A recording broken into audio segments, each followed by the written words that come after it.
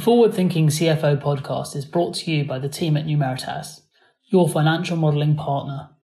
We are trusted modelling advisors to global leaders, ranging from FTSE 100 corporations to major infrastructure providers to fund managers with billions under management.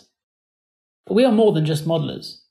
Our team are true experts who understand your business and create solutions to help you overcome your challenges and give you the confidence you need to make your critical business decisions. To find out more about how we can help you solve your toughest business challenges, please visit our website at numeritas.co.uk. Hello and welcome to episode 6 of the Forward Thinking CFO podcast. I'm Denver McCann, Managing Director at Numeritas and one of your hosts for this series. Today I'm speaking to Darrell Cox, Chief Financial Officer at Vena Solutions. Vena is a leading cloud technology platform in the corporate performance management arena and is headquartered in Toronto, Canada. Darrell joined Vena in 2014 as CFO at the very early stages of its growth journey and was the first non-founder member of the management team. He has since then overseen the scaling up and rapid growth of this exciting software-as-a-service business. This experience and his earlier adventures in finance and even door-to-door sales have shaped him into the down-to-earth and authentic CFO I'm speaking with today. Darrell's journey and insights provide many topics to explore, including the importance of a robust management operating process across multiple dimensions of a CFO's playbook, how the role of the CFO is one of storytelling, building trust, and motivating and aligning individuals and teams, and knowing the time and place to delve into the numbers. We also talked about the dynamic and impactful role of the CFO in balancing growth, cash, and the timing and frequency and size of fundraising activities in a high-growth environment. Darrell shared with me the importance he places on authenticity as a finance professional and how essential that is in the DNA of today's forward-thinking CFO. We dug deeper into his insights into the dangers of impatience and how no job is a bad job. We ended off discussing the importance of agility and feedback loops, which enable CFOs to keep up with today's uncertain environment. I had a great time recording this conversation with Darrell and personally took away some great gems of insight which I believe our listeners will benefit from. I see Darrell as a CFO who leads with an equal measure of inspiration and storytelling delivered with authenticity and grounded in reality. He comes across as self-aware and able to honestly reflect on both his successes and his failures, learning from both. So with that introduction, please sit back and enjoy today's episode of the Forward Thinking CFO with Darrell Cox. I'd like to welcome Darrell Cox. Hi, Darrell. Thank you for joining us, and it's a pleasure to have you on our Forward Thinking CFO podcast today. To get us started, we'd like to look back at how you've got to being the forward-thinking CFO you are today, and basically just get you to share with us, your journey, the key stepping stones that you feel made a big impact on your career and your development, and how that took you to where you are today. Denver, yes. Thank you very much for having me here today. I appreciate the opportunity. I'm thrilled to be here and looking forward to our conversation. So I'm going to try to keep this brief, although I like to reach fairly far back because I think where I am today is really a combination and the culmination of all my experiences to date. And I think, today I'm CFO at a growth stage software company. And, things are changing all the time. But to be in this role, I need to be prepared for change, looking forward, anticipate the change. I also need to be, always alert but always telling stories and always trying to get to the message and help my team, support my team, help guide us to, achieve our overall corporate objectives, the near term, the long term. And I don't think I could be able to do what I'm doing if it hadn't been for a lot of those early formative experiences I had and kind of, the stages of development all the way along.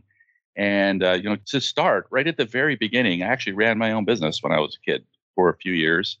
And from that, when I remember applying for my first job, I wound up in the enterprise practice at Arthur Andersen on the basis that I had ran my own business for 6 years. So it just kind of started this chain, right? And from there, I wound up, and it was completely unintentional, but it turned out being like this continuous series of entrepreneurial situations, but in finance. because my first decision was Arthur Andersen, and it just kept on evolving that way. So I then went to telecom and in the finance department, but always in some kind of development capacity. So even when I was at Rogers Communications, I was in their new business group. So I helped launch new products. That was really interesting because there I got the advantage of working on new businesses effectively, but within a larger organization that had structure, processes, expectations, very well-developed finance team. So I was able to, and my role was, and our role, that team's role was to, launch something new and bring it structure, do it within structure, but entrepreneurial in another way. And from there, I wound up in a succession of other, entrepreneurial startup growth opportunities. So other telecoms that were just launching, hardware company that was launching new products at the time and continues to do so, obviously. And that ultimately led me to FreshBooks, which was the first experience I had, which was a standalone, call it, startup growth stage business, whereas before it was always in the confines of these larger organizations. So, Virgin had a pattern already established before they came to Canada to build their business as a whole kind of like process, a system to launch a mobile phone company. So it was brand new in Canada, but it was something they'd done so often before, and they brought their A team to set it up, right? So I got the benefit to learn from them. So by the time I landed at FreshBooks, it was pretty good. I had all this experience on how to launch and grow a business, how to build business processes, how to mature them. I was able to watch in some of those big companies how too much process could really bog things down, burden you. Throwing like the entire finance organization for like a $10 billion company on a tiny little startup, and how that really made things gummy. It's like it was hard to make progress. And whereas when you were at some of these other companies or in other areas where things were more entrepreneurial, how you had the liberty to do different things and you could accomplish things faster. We made mistakes. Everyone made mistakes, but you could pivot more quickly and try something new and limit your losses or accelerate faster in the case of when things were going well. I also learned in all of these experiences the importance of data.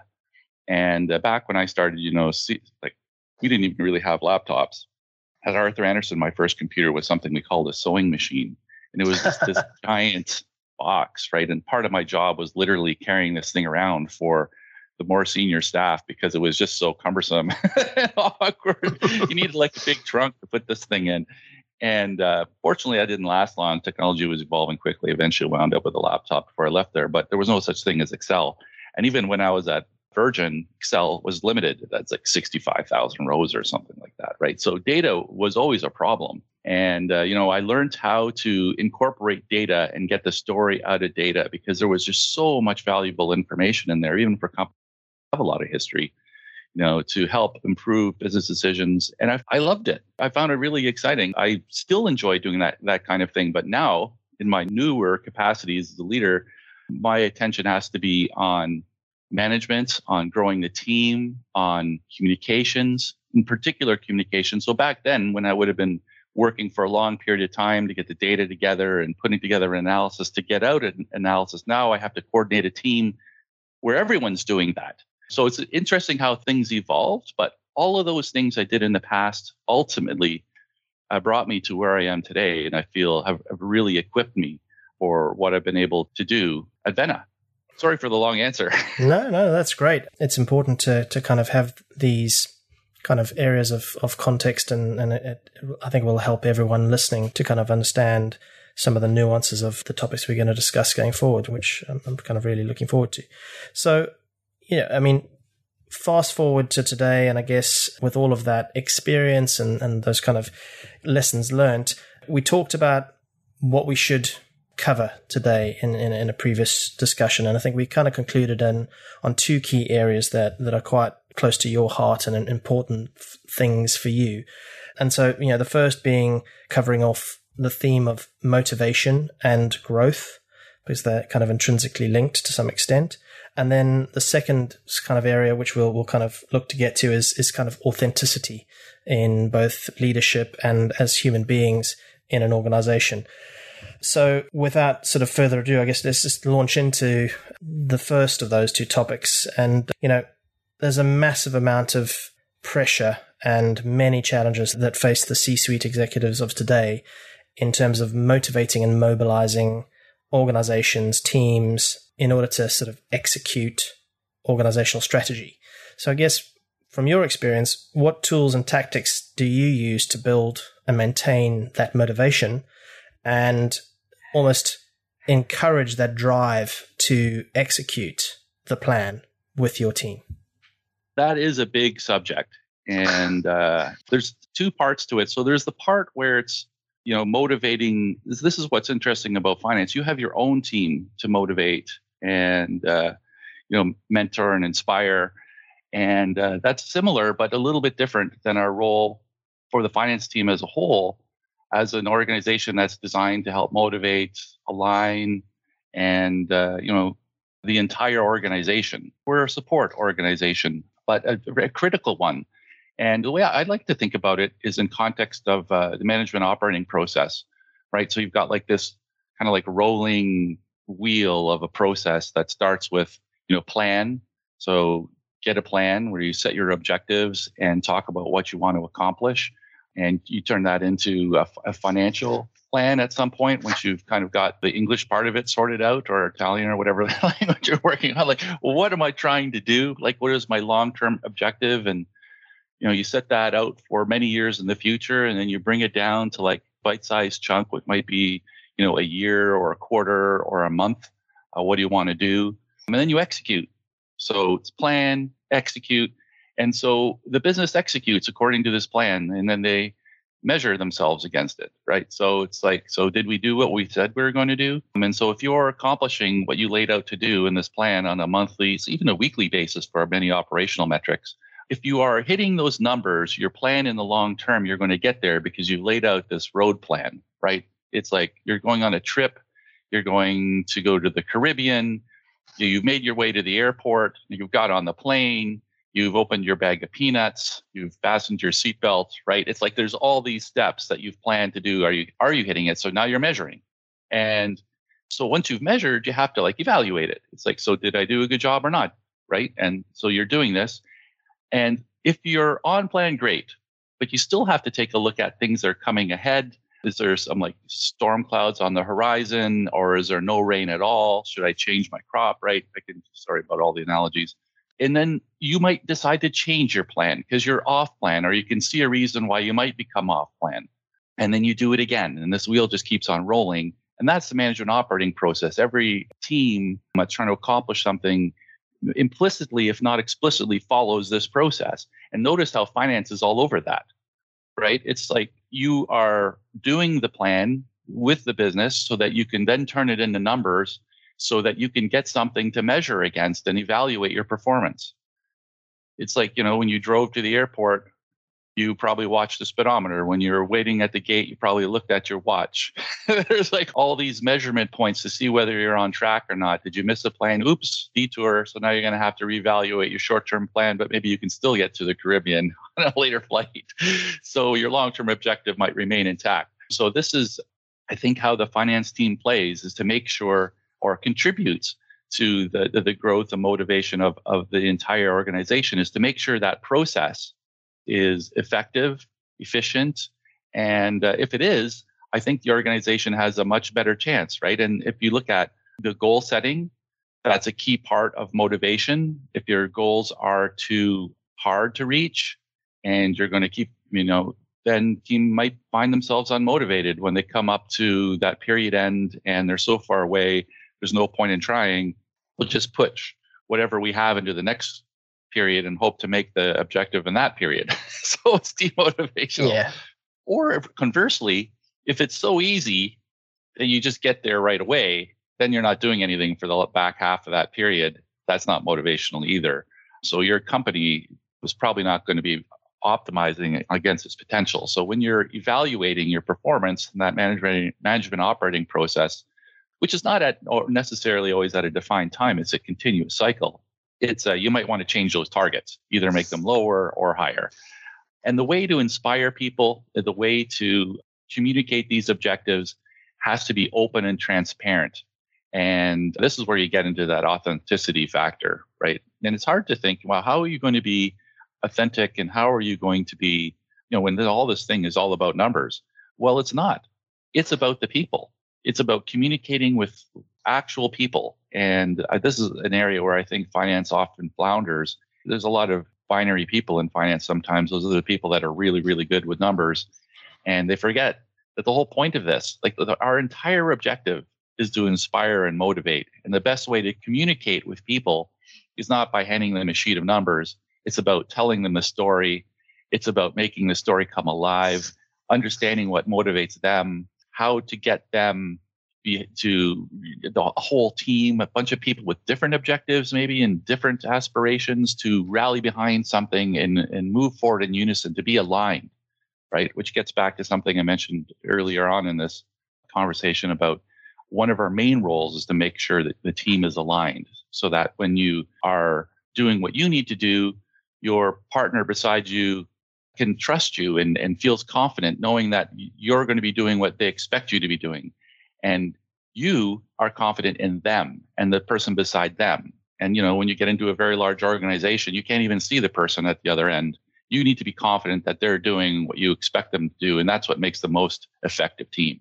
Yeah, that's really interesting. And people are so diverse and come from so many different backgrounds and points of view that whole alignment point really resonates. And it must be one of the most difficult things to achieve. Oh, certainly is very difficult, especially when you've got a difficult budget to make. I have plenty of examples of my career of trying to shoehorn a business into like a small little shoe, where everyone wants to spend more than their allotment. And how do you get everyone to work together to agree on what they're going to prioritize on and who gets more money and who gets less? Yeah, be very challenging. Quite entertaining. Definitely. Entertaining is the word. Definitely. Okay, so these topics of motivation and actually executing a plan kind of neatly morphs and kind of moves us on to the second part of this, which is the growth journey and how businesses grow.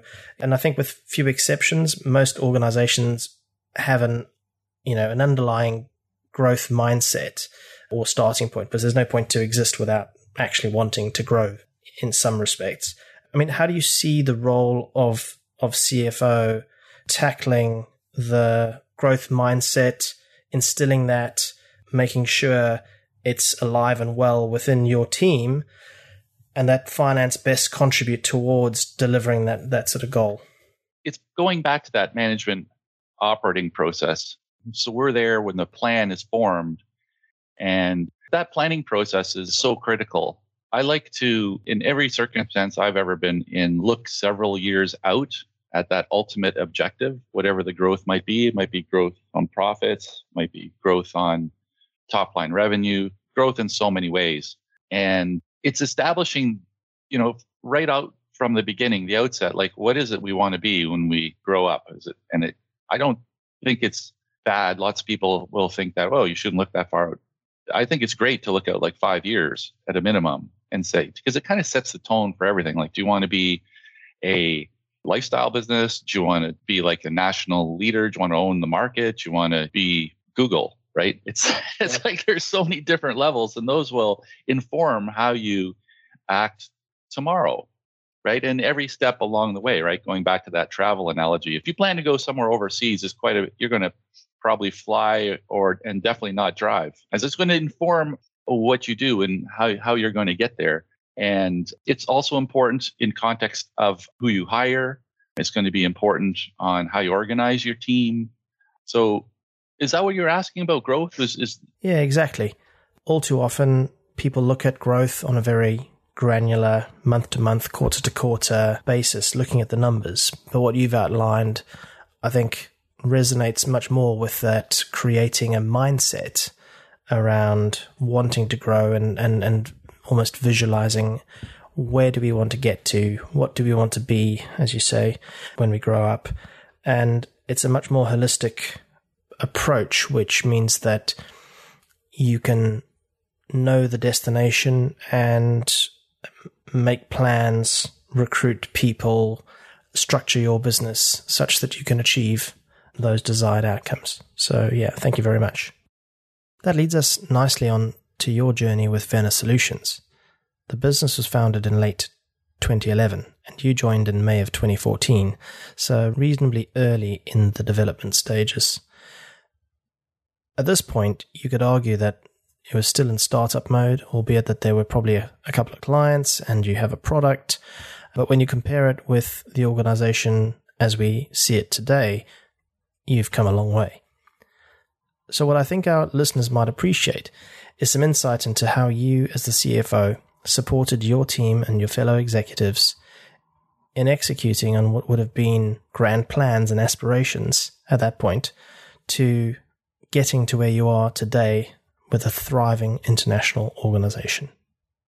You're not wrong. Yeah, when I joined, things were pretty small. I was the first non-founder executive, and I took a bit of a risk. I'd never been in anything that small. And I remember even when I was first pitched the idea to join, I was like, wow, that's so small. Can they really afford me? Like, I have a mortgage, I have a family to pay for, right? And I wasn't being greedy. But what enticed me was I could clearly see in the product, and I knew the market well, extremely well, better than even most people, because part of my earlier experience was always this focus on the data and gathering data from across the organization and like linking it all together and trying to get analysis out of, Excel. Like, I did everything hands-on in Excel, and my teams worked in Excel. But you got to get data, like from a phone company, it comes from these massive databases, and you had to kind of get it into a spot so that you could then flip it into Excel. And you didn't need more computing power than Excel to get a good story and to transform the direction of a business, because it really boils down to a few key numbers pretty much all the time. So here I was talking to someone about this company called Vena that had productized that. I mean, it was like a no-brainer for me. It was like, geez, I should join that company, because every company in the world needs Vena. It's a huge market opportunity. And the way the product was built was extremely exciting. It really resonated with me, because that was effectively what I was, trying to do on a non-productized basis, on an absolutely Neolithic, primitive, one-time only basis, right? This was the product that I was looking for. So I joined. And because of my experience basically growing so many other businesses and growing up with them and seeing what worked and didn't work, I had a pretty good roadmap before me from experience on how to get where we needed to go. So first of all was look at our plan. Did we have a plan? Look at the financial systems. Were they producing the data they needed? Were we closing on time? And as a SaaS company, the way SaaS works is you need to basically fund every customer acquisition. You spend call it $10 up front, and then the customer pays you back that $10 over time. And that doesn't even include, right? It's like basically software financed.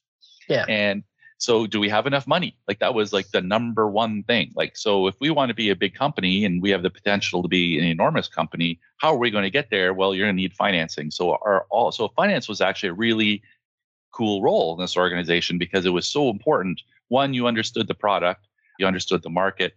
Number two, you needed to be constantly raising money if this was going to be growing as fast as it could. What's the right pace? What's the right investors? So right off the top, get the SaaS metrics in place, get your numbers together, put a plan, 5 years, quarterly for the next 5 quarters, and look at your capital, potential sources of capital, and do you have what you need? And if you don't, when are you going to get more?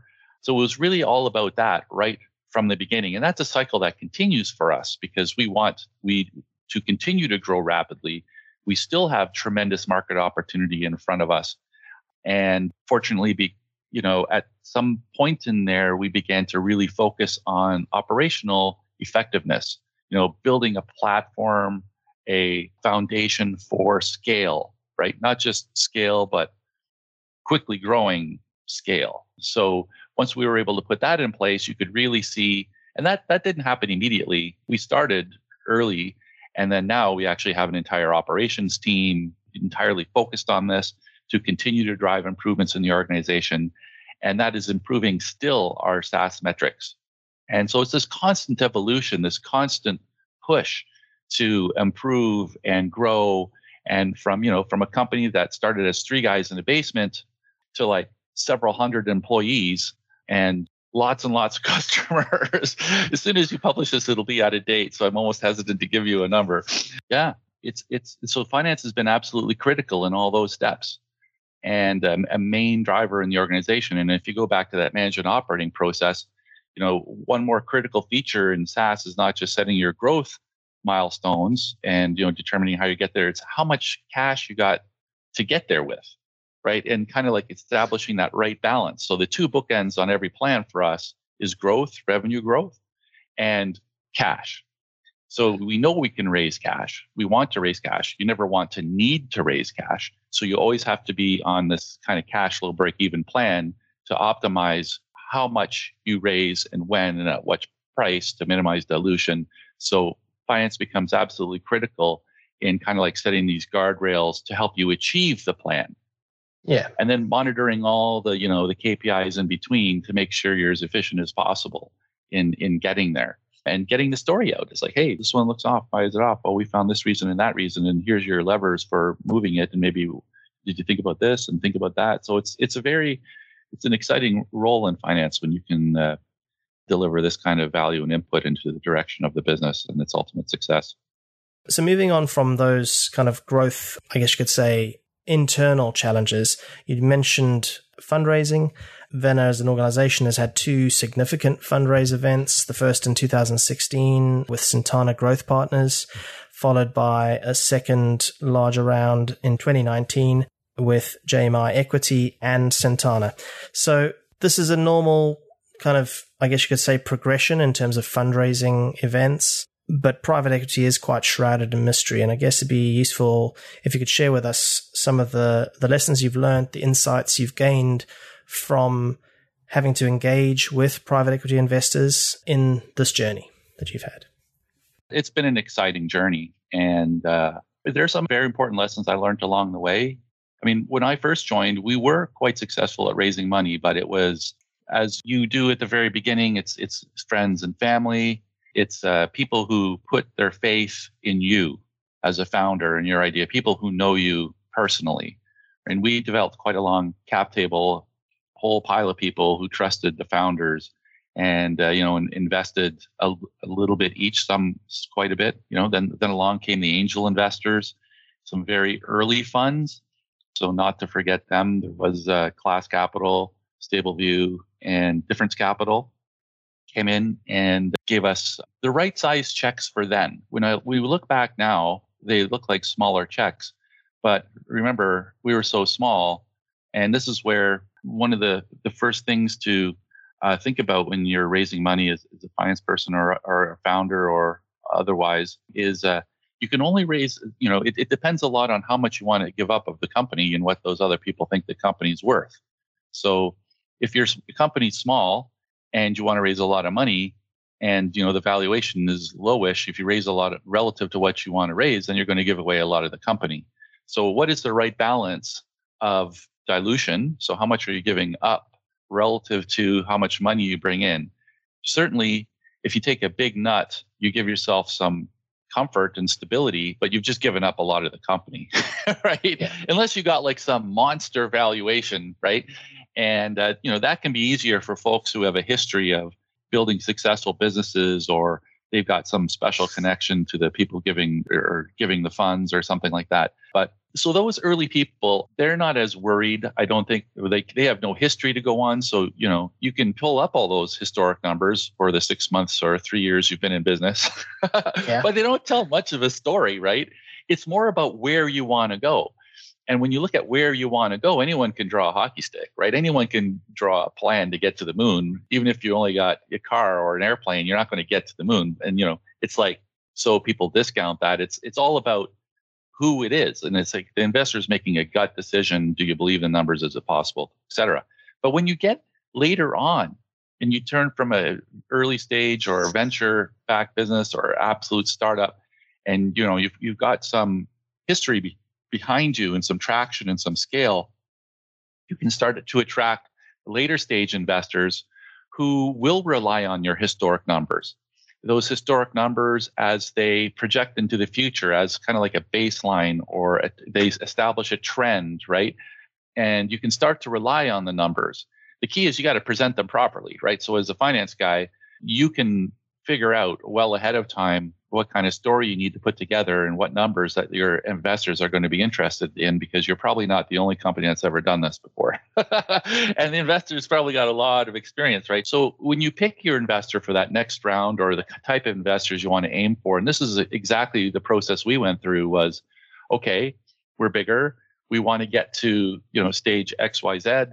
And to get there means, a different kind of investor. So no more, we've graduated beyond angel. We're going to go to beyond the kind of like the early stage funds. We want kind of more like it's still later early stage fund. There's so many different, grades of funds, right? So you pick the right one and you target them, right? And you put together a story, one that would appeal to them, right? And then it's, market share. What is your product? The story starts not even with the numbers. It's what is the product? What is this was interesting, I find too, is with finance people, a lot of the time they put together a deck and they spring right to the numbers right on the top, and it's all a bunch of reams of numbers, right? It's not actually about the numbers right away. Yeah.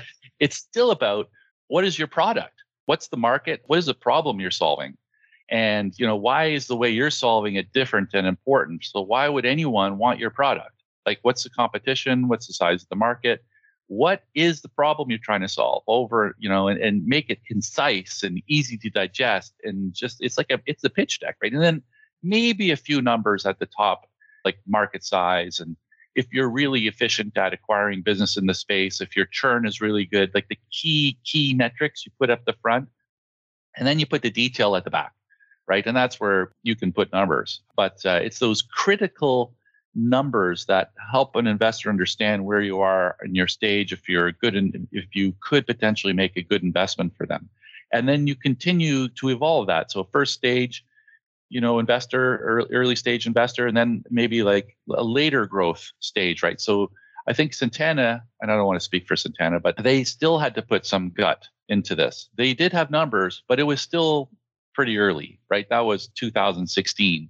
By the time you roll around to 2019, very early 2019, basically the work was done in 2018 to partner with JMI, I should say, is, we had even more numbers, even more credibility there. So less of a gut check kind of investment, but still a little bit, right? Because when you look at the market and what's possible, and what us as a team or anyone on our team has accomplished before, there's still got to be a lot of trust in the management.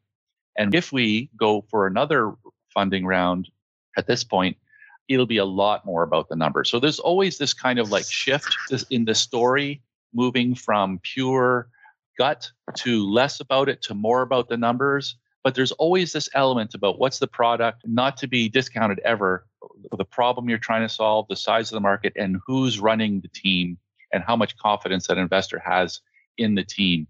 And when you're the finance person putting together the numbers and helping to put together the story, it's so important to keep in mind who you're talking to, who you want to talk to, picking the right people, because it's a team thing. Fit is a big part of it. And when you're telling them the story, make sure that you're telling the story that they want to hear, the way they understand it, and so that it makes them feel comfortable, and shows them how much potential there is and what the potential risks are, and helps them make a good decision. Okay. Yeah, that's really useful. And obviously, you've done the private equity thing, and more recently, I think you guys have just arranged some debt finance that you've done in the last couple of months. How does that feature into the kind of the growth journey? Is there a specific, not to go into the finer details, but in terms of agenda-wise, why that route rather than expanding the private equity side of things? Yes. So ultimately, you can use debt for several reasons. One is to extend your runway. So there's putting more time between your raises, allowing you to achieve a greater scale or increase your growth trajectory. The other one is just as pure buffer. As I said earlier, between raises, you always want to be on a cash flow break-even plan. Maybe you're not going to be cash flow break-even that year, when you immediately close the deal, because you're going to be burning a lot, spending that new investment to accelerate your growth or achieve what you want to achieve otherwise. But in 2 to 3 years, you're going to want to show a path to cash flow break even so that, people and you yourself are able to be confident and know that you can exist and continue to flourish based on the cash and available credit you have. And debt can help extend that or give you a buffer, right? So to maximize the value of that equity you raised, debt is cheaper than equity in terms of a dilution, but you have to pay it back, right? So we use it as a tool, and I've done this in the past too, and seen it. I mean, lots of companies use leverage exactly the same way. It's cheaper on an equity basis, or cheaper overall, depending if you're measuring from the shareholder's perspective, to grow based on some balance between debt and equity. And right now, I mean, there's like a climate of economic uncertainty like that we haven't seen in a while. So further reason to want a nice buffer, even though, if you look at our balance sheet right now, you say, well, why would you even want that? Yeah. So lots of reasons to take on debt. It's a very effective tool. But it is an amazing, and that whole journey around when's the right time to raise money, and as you say, kind of extending that runway so you can almost build the value before you go to market, and then not sell yourself short, because if you haven't quite delivered on that plan and you haven't kind of crystallized the value, you can't really price it into that fundraise. And so then your dilution just, it can be kind of almost 2x, 3x what it should have been, just because of certain milestones not having been quite hit. Or even if you have hit the milestone, you can even achieve a higher one just by waiting a little longer, right? Just a little bit more scale.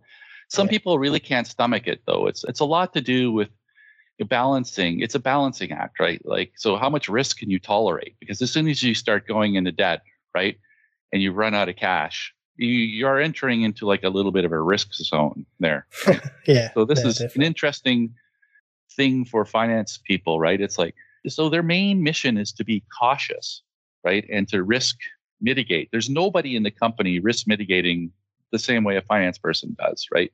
But I kind of look at that as a little bit like the plumbing in your house. And it's like, so great. Everyone assumes that works. So if it's not working, then you get into trouble. But the rest of the house, you can add value to the rest of the house by, having nicer kitchen appliances. The plumbing's still behind there, right? It still works, but what people see is the fancy sink, the Miele dishwasher that you can't hear, this kind of stuff, right? It's like, so for a finance person to get there, to get at the table and adding that kind of value, you need to take a little bit of risk now and again. It's all calculated risk, right? It's very calculated. I mean, sure, things can go wrong, but how can you really add value and push a little harder and get the business to a better space? I think that's where the finance person can really add value. It's getting you that much further, that much better, bigger. Yeah, and I guess if a CEO is hearing his CFO tell him, you know what, let's hold on. We can get some debt. We can close the purse strings. We can do X, Y, and Z to mitigate cash flow, etc., to get us over the line. Let's hold off because the upside is so much more. It's twice as much as what we would get if we went now. And even if it's not twice, think about it, because every time you do it, it's a compounding. If you get 10% more or 20% more each time, exactly, right? And you're going to do it 4 times or, however many times you're going to do it. So that founder or the early investors, they won't get diluted nearly as, then you're right. They'll get like half as diluted, right? So it's like, it's important if you especially measure, maybe just not just one round, but the cumulative effect of all those dilutions can be pretty big. Yeah, that's a really powerful kind of message as well. And I guess you then pay your weight in gold to those investors, kind of successfully help them navigate that and take a little bit more risk than they were comfortable with. That's a theoretical weight in gold, but it is certainly more exciting. It does make the job more exciting and fulfilling. Indeed. All right, so let's move on to the next kind of the topic that we kind of talked about in terms of authenticity and leadership. And this is one of the areas that I know you're very passionate about and has an important role for you. And you think that authenticity in leading your team and as colleagues is crucial. Can you share with us why this is so important to you and how kind of being human is at the core of your leadership style and how that's helped you succeed, both at Vena and in your previous roles. Yeah, this is so important, I think. You're right. I'm passionate about it because I see a lot of finance people, really good finance people. This is probably the area of development that I encounter the most often, where an otherwise excellent finance person isn't getting where they need to be or is having challenges because of this. And I look at we're influencers. We don't make a lot of the real business decisions. We have veto over a lot of things maybe, but we're not actually the people making the decision, but yet we can influence that decision through so many ways because we are, normally the organization within the overall organization that has the best command over the numbers, and not just the financial numbers, operational data as well. And if you're bringing all these things together to tell an effective story, the best story isn't going to be worth anything if it doesn't get out. If people don't hear it, they might listen to it, but they don't hear it. And if you don't have kind of like a respect or a platform to deliver it so that people can hear it, it's going to be less valuable. It might be so important to that organization, like the actual meaning, the key, the reason for life, but yet it won't get heard unless you're able to communicate it effectively. And I look at, over my career, I've had the chance to work for some really awesome CFOs and CEOs, salespeople, and all kinds of different people. And the one thing in particular that seems to define success, the ability to communicate. Even if you come up with the best analysis, if it just sits there or goes straight into the circular filing cabinet, it's not going to have the impact that it should have had. It's tragic. To get that information out, it's not just about sending a report. It's not just about flipping, like an eye chart onto a PowerPoint onto an overhead or a Zoom call or anything like that. The delivery and, if you set the table properly for the reception of a proper delivery, so where people will be listening and attentive, then it'll be so much more effective. And if I go back into my career and I think of the most successful people that I've been really influenced by in all the places I've been, it's the people who are most effective in their communication style. And those are the authentic people. The most successful, it's like the most powerful combination in a finance person, and I've seen this only a few times, is someone who's good in the numbers, really good, but not the best, but also really good at communicating. And that style is always, and it's authentic, listening first. I understand you. And when I know what motivates you, I will be able to communicate what I need to in the most effective way, in a way that you don't even feel it coming. You're just like, I've had those. That makes sense, right? Yeah. And it doesn't even need to be in a report. In fact, it's better that if the message comes in several different ways and the report is just kind of like the last thing. It's about the story, how it's put together, what supports it, and then understanding who you're giving it to, the delivery of it, and just being, like you said earlier, human. It's like so that people, are comfortable and expect what's coming and want to hear it. It's so important. I've experienced similar things where I've seen both the best and the worst of that kind of almost attitude and management style.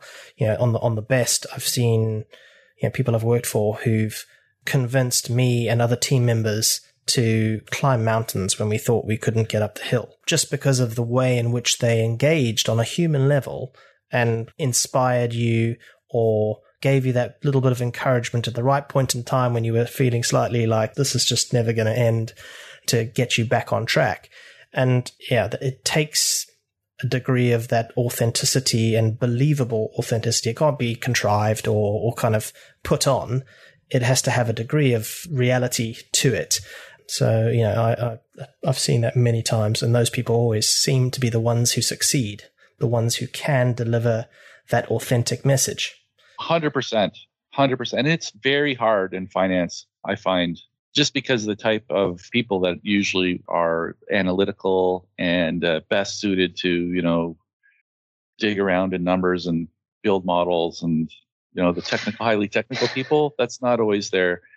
So they have to work at it, right? And it's like, was it Bill Gates' mom? There's that documentary on Bill Gates where she talks about her role about making Bill Gates human. right? Yeah.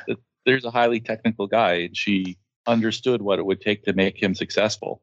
Yeah. No, that's a very valid kind of level of insight into how we can all develop, especially those of us in finance who tend to find it a bit more challenging. Maybe we're all a little bit more on the wrong end of the spectrum, so to speak. I think we're on the right end. It's just like understanding what you're good at, having a high degree of self-awareness, which is in itself something sometimes. Thanks, Darrell. So we've covered off your passion for authenticity and the importance of being human. I think we talked offline about a really interesting anecdote and experience that you had in your earlier career, which you headlined as "No job is a bad job." Can you share your insights from this experience and how it's contributed to your mindset and your future career decisions, and how that also comes back to the being human side of things? Oh, yeah, this is a funny story. So much stuff I learned from this. And I have to say, when I was this is a story from early in my career, I was quite impatient and impatient is definitely probably the biggest part of this story. But the story goes like this. I joined a company on the basis that there was going to be a new business unit. So I actually was invited to join a bunch of people who were leaving one company and moving to another company to kick off this new business unit. It was very entrepreneurial, but within this very large organization. And everyone was so excited and pumped. And I remember showing up. It was just, this is going to be a big thing. And then within a few months, it was over. It was done. The big company said, "No, we're not doing that." And there was a whole bunch of us sitting there who had just joined that company for the very reason of being part of this adventure. What are we going to do next? And I remember my boss, who had brought me over, she was a corporate controller, brought me into her office and sat me down and said, "Hey, sorry that didn't work out, but I really like you. And how would you feel about a job in AR?" Which is like the antithesis of, building a new business, like accounts receivable. What? And I said, okay. And I sat in that chair for a few months and I was miserable. And I was so disappointed. It's not what I wanted to do. And either fortunately or unfortunately, my previous employer kind of had kept another seat warm for me. And they were like calling me, "Hey, you want to come back? Hey, you want to come back?" And I went back and I left that job, right? I didn't see the opportunity in it. And the funny part of the story is years later, I'm in another role and got this great boss who was a CFO. And I remember just speaking casually to her at one point in time, and I found out, "Oh, that job I left in AR? She took that job. And she made it what it could." I mean, she solved the problem. She was excited about it. She grabbed it, and there she was. Now she was my boss. And that's happened to me a couple times, actually, where I've encountered people along my career and great people, awesome people. And, they were able to do amazing things. And I think, it's about being patient. It's about taking advantage and doing the best you possibly can in a role and really tackling the challenge and not being impatient maybe as much. That's one of the greatest lessons I've learned, is to be patient and take stock of what's around you and making the most of what you have. And sometimes that can be great things. Yeah, I mean, it sounds like that's a kind of great example of youthful exuberance. Kind of, if you'd had someone sort of whispering over your shoulder, "Take a breath. There's an opportunity here. Don't be so impatient. You're young. Don't worry about it. You do the right things and you do them consistently, good things will happen," kind of thing. But of course, not all of us get that voice over our shoulders at the right points in time in our career. And sometimes we just have to learn the lessons. But, it's really, I think, a great example of kind of, that patience thing, and that no job is a bad job. I mean, my own experience as a consultant, for me, I think the best job I ever had that prepared me for my life in professional services is actually working as a waiter. Working as a waiter through after school, through my university, that for me was the best training ground for being a good consultant. Wow, that's a great example. And I have some similar examples to that. Some of my best experiences on my way to becoming a CFO were sales jobs. When I ran my own business for 6 years, I was the chief salesperson. And, that helps with the storytelling. Yeah. Oh, well, I was a kid back then, but knocking on doors and trying to sell my wares like one door at a time, that was pretty formative. Or there was another example where I was in a couple finance roles with very entrepreneurial leaders. And, coming out of a public accounting firm where you're like, everything's got to be perfect and there's no kind of like gray edges. And suddenly you're thrust into these situations where you've got entrepreneurial leaders and everything's gray and they're trying to get you to think in shades of gray. Wow, that was important. Very important in learning about how to see things, what's important, and how to turn a story. Not say anything that's not true. Everything's true, but it's where you shine the light, right, on and make things most positive and optimistic and create value. So important, those experiences, which weren't, typical finance experiences. Thanks, Darrell.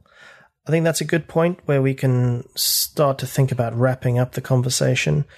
This podcast is called The Forward Thinking CFO, and in keeping with our objective to gain insights, share knowledge, and build consensus on the road ahead, I'd like to ask you what you feel is the most important thing for CFOs and finance professionals to be considering and focusing on over the short term, the next 6 to 12 months, and also in the longer 3 to 5 year time horizon. That's a softball question. Brilliant. Knock it out the park. I don't know how much everybody's businesses were affected by COVID or the pandemic, the current climate of economic uncertainty. There's some that were impacted more than others, some positively, some negatively, but for sure, many businesses, including my own, are going to pivot again, right? Initially, we were on a certain track and then everyone was worried things aren't going to work out. And then the pandemic kind of, went on for a time being, and then we started things to turn around. So now it's about finding, but things aren't going to be the same on the other side necessarily, right? There's the whole, how are you going to return to office? Where are people going to be working? How are people going to be working? What is our target market going to be like? So it's like a new normal. So we have to find that new normal and look for signs and continue to be flexible. And as finance leaders, it's so important to have a good planning process in place. And this has recently been a great example about how you need to be agile and constantly looking at those plans that manage an operating cycle, going through it continuously. But the chances that you're going to need to make a change when you evaluate are so high now. And because things are changing so quickly, is how do you bring all the people in? How do you keep focus on that long-term growth objective? How do you make sure you're constantly resetting your goals and your objectives so that everyone's motivated and feeling aligned and keeping even in kind of like the intense, like people are, I feel anyway, are busier than ever. How do you take the time to be authentic and to listen to hear people so that, you get your message out and you can make an effective pivot and keep your team aligned? I think this is going to be a major thing this year. I mean, it is already a major thing, is how you get back to that growth, that new normal, thinking forward, being positive and emerging, ahead and to win, right? And as a finance person, we can add so much. And I think to be able to do that, having the proper technology in place, oh my God, there's so many things that you could be doing and thinking about now to make a big impact next year. We're going to have a big impact as finance professionals next year. Yeah, I mean, it's a consistent theme that I've heard, that whole agility, speed of the feedback loop, and how you listen to that. It's not just about doing the process. It's more about the fact that we actually have to engage and listen to what we're being told and what the customers, the market, the results, the numbers, the leading indicators. Is it more about focusing on those, or keeping score is great, but the things that are telling us how the future might turn out probably are becoming more and more important. And, I can't overemphasize, and this is something, is if you're feeling that that's hard to do, rapidly turning around, because as a finance professional, if it's hard to get the engagement, it's hard, your system gets in the way, your process can't be turned around quickly, you're feeling barriers or obstacles in the way of being agile, I think it's really time to look at your systems that you have in place, because it's technology is advanced so far and so rapidly recently. To get like a proper planning system in particular is so important. Yeah, no, couldn't agree more. So with that, thank you very much, Darrell. It's been a pleasure having you. It's been a great conversation, and I do believe that our guests will kind of benefit greatly from it. So thanks again for your time, and best of luck with next year and achieving your growth goals. Denver, thank you very much. It was a pleasure being here. Brilliant. Take care. Bye-bye. Bye. That concludes the 6th episode of our Forward Thinking CFO podcast series. I do hope you enjoyed my conversation with Darrell Cox. We'd love to hear your thoughts on this episode, so please do get in touch at info@numeritas.co.uk. If you'd like to find out more about Darrell, check out his LinkedIn profile in the show notes for this episode on the Numeritas website. The Forward Thinking CFO podcast is brought to you by the team at Numeritas, your financial modelling partner. We are trusted modelling advisors to global leaders, ranging from FTSE 100 corporations to major infrastructure providers to fund managers with billions under management. But we are more than just modellers. Our team are true experts who understand your business and create solutions to help you overcome your challenges and give you the confidence you need to make your critical business decisions. To find out more about how we can help you solve your toughest business challenges, please visit our website at numeritas.co.uk.